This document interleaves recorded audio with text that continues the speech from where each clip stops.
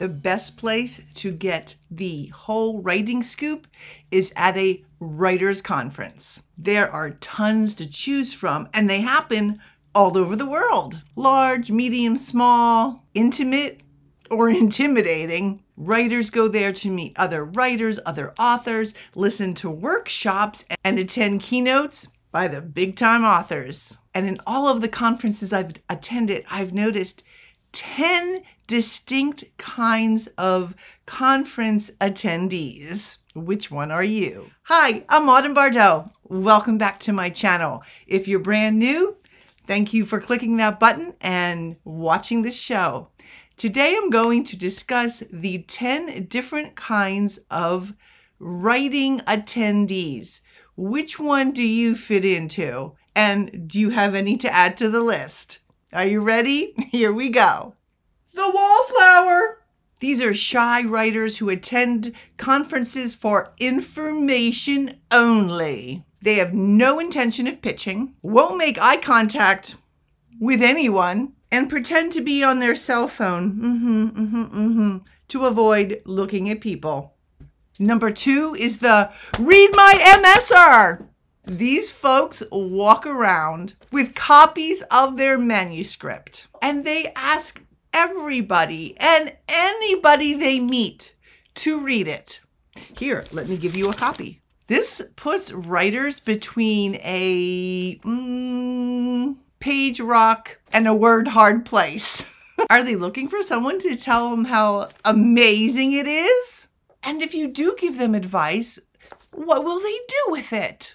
And who are you to give advice anyway? People usually end up avoiding the Read My MSR. The clinger. Wallflowers often will advance to clinger status perhaps several days into the conference or at their next writing conference. Once they've made a friend at the conference, they follow the friend everywhere. Which presentation are you going to? When are you having lunch? What are you doing for dinner? Clingers often gravitate to each other and soon become fast friends, which is actually a really great thing, right? At least you made one connection at a writer's conference. Number 4, the newbie. What do I do? Where do I go? Can I speak to an agent? How do I pitch? What if I mess up on my pitch? How many words in my genre is normal? What's a platform? What's a platform? What is this platform thing they're talking about? How did you get so many Twitter followers? How am I supposed to manage all the social media? Blogging too? Really? They want me to blog? How do I write a query? Do I have to have an elevator pitch? What exactly is that elevator pitch again? My book is nowhere near finished. What am I gonna do? I have a pitching appointment. What do I do? What do I do? What do I do? The very important person, the VIP. You can always identify a VIP because they will walk everywhere with an entourage. They might be one of the keynote speakers, a big-time New York Times best-selling author. They might be one of the conference coordinators. They may be a big-time editor or a much-coveted agent. I'm actually thinking about hiring an entourage to follow me at the next conference. So then at least I'll look important.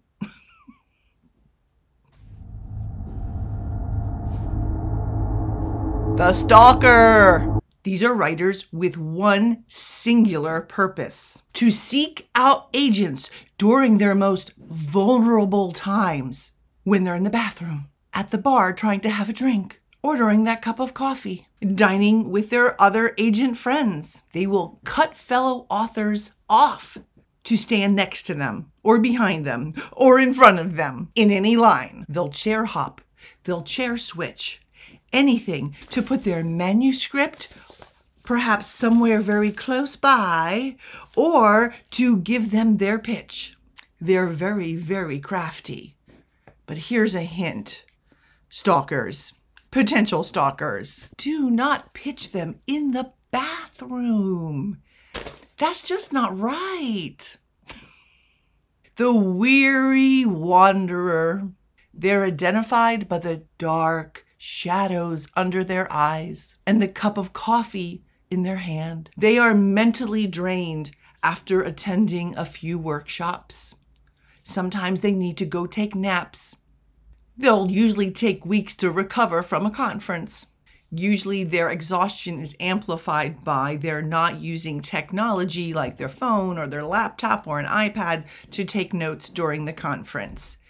And sometimes I think by the end of the conference, we're all a little bit of weary wanderers. The bookish bacchanal. They sleep late. They attend a conference maybe in the afternoon, but they hang out at the bar, at the coffee shop, in the hallways. They drink a lot of coffee. They drink a lot of booze. They saunter around. They sightsee. They attend another workshop. They come alive when they are with people, and they will always join a group and a party and hoist their glass to extol the mercurial life of a writer, the befriender. They may arrive alone, but in 10 minutes they've added 10 new Facebook friends and 10 new Instagram followers. They strike up conversations with everybody everywhere. They make you laugh, they ask about your manuscript, and if you're seated at a table with them, they are the one person who knows everybody's name and what everybody's current project is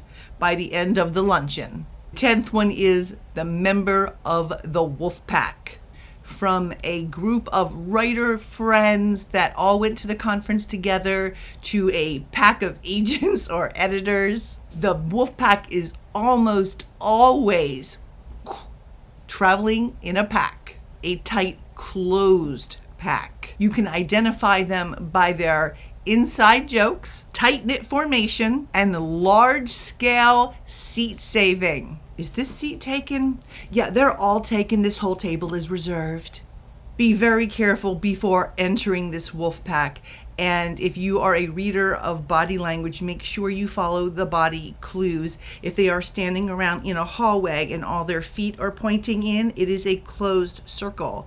If one of their feet is pivoted outwards, that means you could actually approach that person to join that group. But normally, it's a wolf pack. They're not letting in new members. That was 10 different kinds of conference attendees. Which one do you fit into? Or do you know of a different kind or another kind of conference attendee? Let me know in the comments below. I hope you will join me for my last video in the conference series, which is the 10 things you must do after a writing conference.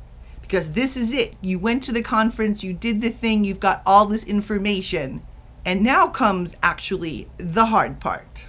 If you haven't already, I would love if you would hit that subscribe and notify button. It really helps me get the free content out there. And remember, writers, to dream, create, and embrace. Bye-bye.